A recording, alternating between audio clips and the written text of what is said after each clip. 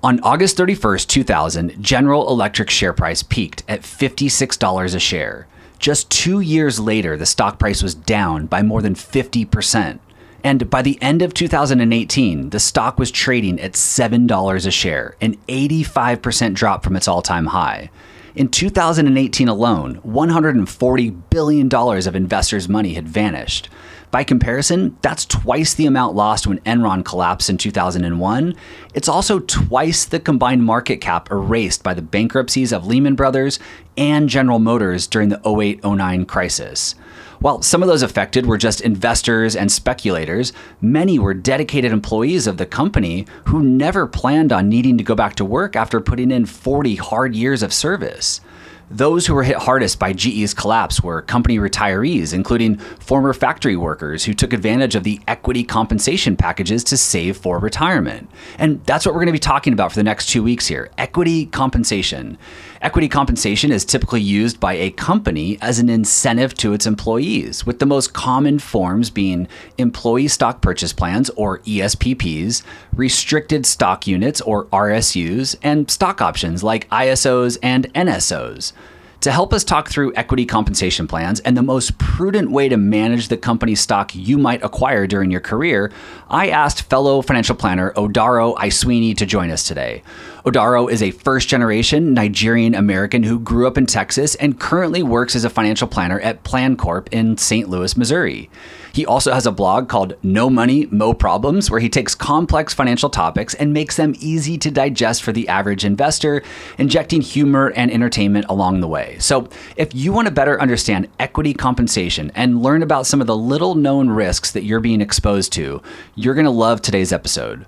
For all the links and resources mentioned, head over to youstaywealthy.com/132. The fall of GE's stock price was a big enough problem on its own, but to make matters even worse, the collapse also put pressure on the company's pension.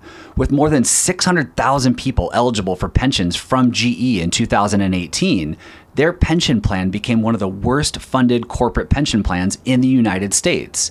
In summary, many retirements were absolutely destroyed due to the rise and fall of General Electric, a blue chip stock that was a member of the Dow Jones for 110 years and historically pitched by stockbrokers as a safe, stable investment. While those retirement savers didn't have much control over the financial health of the company, they did have control over how much company stock they bought and held on to over the course of their careers. And like many retirement savers today, they believed so much in their company that they acquired a lot of stock during their career, never sold it, and assumed it would continue growing and be there for them in retirement.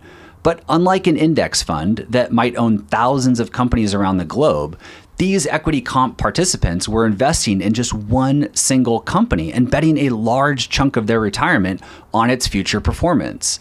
While not every company is going to be the next Enron, many companies we all know and love have gone through very challenging time periods. I recently shared on the podcast that Amazon at one point lost 95% of its value. It's a giant risk to have a large allocation to one single stock, let alone stock of a company that you work for, because not only are you at risk for the value of the stock going down, you're also at risk of losing your job. And in some cases, like the GE retirees, you could be at risk of losing your pension. Even knowing these risks, many people who participate in equity compensation plans hang on to their company's stock and don't choose to diversify. And that's what I wanted to ask Odaro about to kick off our conversation. Why do so many people continue to hang on to large allocations of their company stock? I think it usually comes down to two things. Either one, you have people who are probably a little lazy and they get these shares and it's just like, I really don't know what to do with these, so I'm just going to keep them. Or you have people on the other side who feel really bullish about their company and they feel like a sense of more ownership whenever they get more equity from their company, which this is even a part or an incentive of companies giving people, like chances to buy more company stock with their ESPP program. So I would say it usually comes down to one of those two things. While it's not uncommon for people to neglect their investments and, as Odaro puts it, get lazy, I personally think the biggest reason retirement savers end up hanging on to large allocations of their company stock is more along the lines of Odaro's second point around people feeling a sense of ownership about the company that they work for. I've talked at length on this show about how emotional we are about money and investing, and we're often our own worst enemy. And I think that's often the case with employees buying and owning more company stock than they probably should. I'm not sure I've ever met a successful professional employee at a publicly traded company who told me that they loved their job, but they hated the company's stock. Most insiders, most employees are overly optimistic. And overall, that's a good thing. That's what you want from your employees and from your leadership team. But allowing that optimism to lead to irrational investment decisions is another story. Before we begin to dig deeper into this from an investment standpoint, let's first define what exactly equity compensation is and highlight two of the most common types: RSUs, those are restricted stock units, and ESPPs, those are employee stock purchase plans. So in plain English, equity compensation is the practice of giving partial ownership in a company in exchange for work. It's a way to reward employees with compensation other than just cash. And it also helps align their interests with the goals of the company, which are often to grow the revenue, grow profits, and of course, retain good employees. Equity compensation can again come in many different forms, but as mentioned, the two most common types are RSUs and ESPPs. RSUs, restricted stock units, are shares of stock given to an employee through a vesting plan and distribution schedule as a result of achieving certain milestones. While the employee technically has interest in the company's stock when they receive those RSUs, there's no tangible value until the vesting is actually complete. Unlike RSUs, an employee stock purchase plan, again, ESPPs as it's known, is a program where the employee has to use their own money to buy shares of company stock. It's not given to them like RSUs. They have to voluntarily elect to participate and process their purchases through the company payroll. While the employee does use their own money to buy the stock, the company lets them purchase the company stock at a discount, usually up to 15%. And that's why it's considered a form of equity compensation. The company is giving participants 15 cents for every dollar used to buy stock through the ESPP plan. Odaro shares another big difference between these two programs as well. Biggest difference between them is really the tax difference between them both. With RSUs, it's taxed immediately as it vests to you. So usually what happens with most people which you see it, I would say more commonly in the tech space, but really a lot of companies, they will give someone an RSU package once they sign on, they start employment, and usually it's over a time period. So you might have like a 4-year vesting period. So over that time frame, these shares will start to vest to you. And whenever they vest to you, the IRS sees it as income. So all of it will be taxed as ordinary income. So it's almost like a bonus. Whenever I'm talking to any clients, I always tell them it's better to frame your RSUs as income. Whereas ESPPs, you actually are purchasing the stock. So you're actually contributing to this program over a set amount of time. And then on a specific date, you technically get to purchase those shares, and or you have look back periods, which we can get into that a little bit later if needed. But really what's happening is you're participating into this program, and on a certain date, you're actually able to purchase the company stock at a discount, which is really the big incentive for people participating in ESPP programs. As shared at the top of the show, most people don't sell the stock that they receive from their company, whether it's given to them through RSUs or purchased through an ESPP program. In fact, among workers who receive company stock options or participate in an ESPP, about 29% of their net worth comes from these equity comp packages. And according to CNBC, millennials have 43% of their net worth in company stock. Gen X and baby boomers have half that amount, but comparing the percentages between these generations is a little apples to oranges, because I'd argue that older generations likely have other assets like residential real estate or private businesses that have grown in size over the years and have started to make up a larger percentage of their overall net worth. Even so, half that, 20% of your net worth in company stock is considered risky by most measures. And CNBC went on to share in the same story, which I'll link to in the show notes, that almost 75% of employees own additional shares of company stock in other investment accounts outside of their equity compensation programs. It's clear that the majority of employees are bullish about the future of the company that they work for. It's also clear that they have a hard time selling the shares that they've acquired. One reason for that is they might just not know how to approach creating a plan to sell those shares. It might seem easier just to hang on to them than to try and become an expert at navigating around concentrated stock positions and the corresponding tax consequences. So to help our listeners maybe begin to start thinking through a strategy to sell, I asked Odaro to share some additional thoughts around this.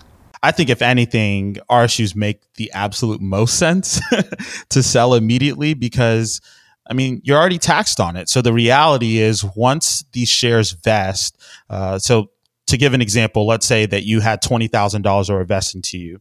Really what you're theoretically doing, even if it doesn't feel like it, you're taking $20,000 of a cash bonus and then just reinvesting it into your company.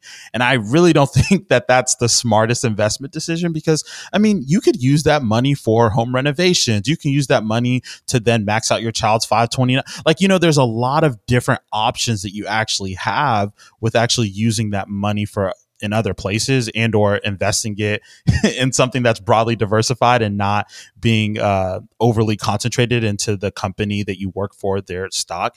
And then ESPPs, usually what happens with ESPPs is whenever they become available, a lot of people say, okay, well, I want to wait a year so I can get the preferential tax rate of long-term capital gains. And usually what I tell people is for that to actually be beneficial, two things have to happen. Either one, the stock price has to either stay the same, or two, the stock price has to go up. And that's a really big if, that's a really big if that you're actually banking on. And I would say that no one actually knows what the stock price is going to be tomorrow. And if they're telling you that they do, then either they're lying or they're an executive and they can't actually sell the shares whenever they want to. So I would say that's the reason. That's probably one of the biggest reasons is people think that it's preferential as far as like the tax consequences, but in reality, it's really not that big of a difference. As Odaro said, nobody actually knows what the stock price of a company is going to be tomorrow. However, as an employee who's dedicating their career to a particular company, it's often hard to be objective, and it's hard to imagine the stock price going in the wrong direction. Again, I don't think I've ever heard someone tell me that they love their job, that they're participating in equity comp programs, and that they think the stock price is going to go down. Even though we all know it's risky to put all our eggs in one basket and invest a large chunk in the future of one single company, our emotions can get the best of us and can lead to us taking unnecessary amounts of risk. I've come to realize quickly since I've been in the industry that people are not as risk tolerant as they think. And I think that there's a necessary risk to take, but then also there's an unnecessary amount of risk to take. And I always use the analogy because for those that don't know, I'm from Houston, Texas. And if you haven't been to Houston or really anywhere in Texas, the reality is you have to drive really far to get places, even just within the city that you live in. So me and my friends would have to drive a lot growing up, but my friends were some of the worst drivers. Like it was completely unnecessary. And to add to that, my friends were reckless drivers. And I remember we would drive down 45 and sometimes my friends would weave in and out of traffic and I would get really frustrated about it. And whenever we would get to the destination, I would say like, why are you driving like this? And they're like, well, we got here faster.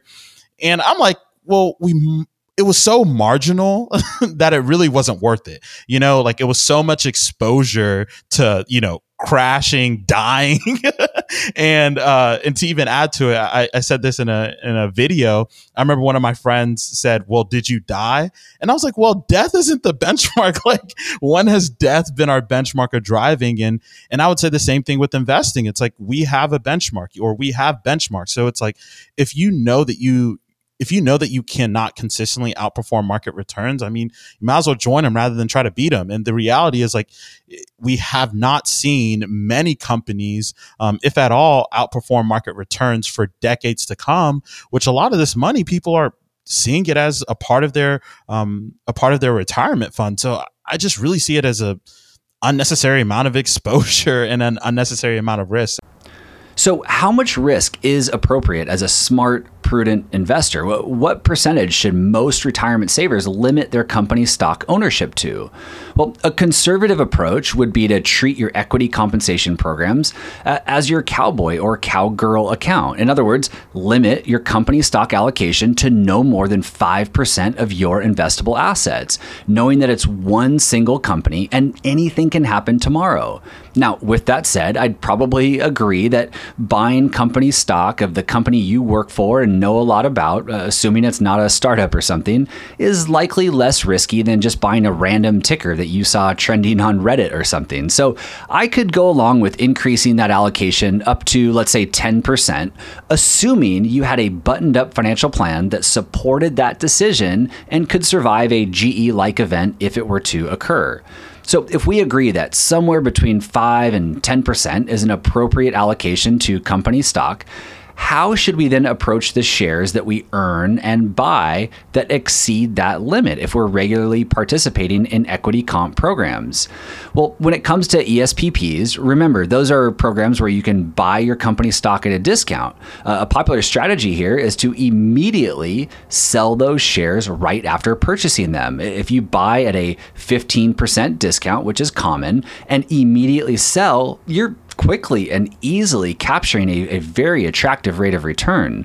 Sure, the stock could go higher and you might have some FOMO, but again, we don't know the future and we don't have a crystal ball, and we're trying to be smart, prudent investors here. Also, remember, you don't have to just sell the stock and, put the proceeds in your checking account. You can add those proceeds to a diversified portfolio. So if the market does continue to go up, you'll be participating just in a more disciplined manner. I shared this with Odaro and asked for some of his thoughts, and he had a unique way of framing this opportunity to his clients. The one thing that I would add to it is, in today's day and age, with the high yield savings accounts not being as good as they were in the past, as far as like the rates that are associated to it. Like I see that ESPPs are just really sexy high yield savings accounts if you view it as something that you're going to actually sell or liquidate once that purchasing period comes. So I think it's a lot of it is usually just framing to a lot of clients, because I think on the front end of things, they see that there's a 15% gain and they're like, I don't know why I'm going to sell. I don't know why I'm going to sell this. But I think whenever you frame it in that way of like, well, you've been talking about saving for a house. Like, this is a really good vehicle to help you with the savings towards your house, because you're talking about you're not getting the best rates in your high yield savings account. So like, if anything, you're going to have a 15% discount on whatever you put in. So yeah, I would say that I agree with you. And I think of it as a really sexy high yield savings account. Now, just because you should sell company stock that you acquired during your career doesn't mean that you can always sell it. The SEC does have rules around when insiders, including employees like you, can sell your stock.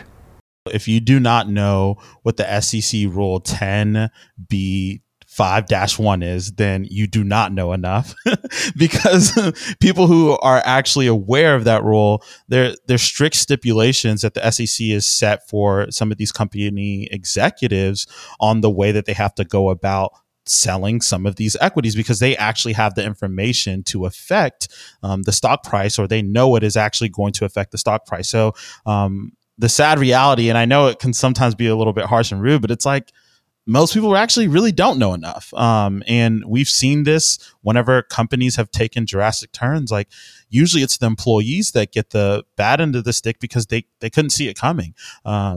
so that would be one thing. And second, an analogy, I always like talking in stories because I think it helps people. But I say that being overly concentrated in your company stock is like moving in with the significant other too early, because the reality is, like, I think it's healthy for employees to view their job like, a dating relationship. Like, you're not married, but you're dating. So there's definitely accountability. There's definitely emotions attached. Like, there's a lot there, but you're not married to that individual. So there's a little bit of a difference between, like, if you actually have ownership in a company, then this is completely different. Like, if you're a head executive, like, this is different. Like, this is a different conversation for you. But I do think for most individuals, they probably have a little bit of an unrealistic amount of loyalty to their company on one hand. And then B, they have an unrealistic amount of, I would say, they think that they know more than they really do, because I don't think that you actually know, and I don't think most people actually know enough information that would actually affect the stock price. So that's my opinion on it.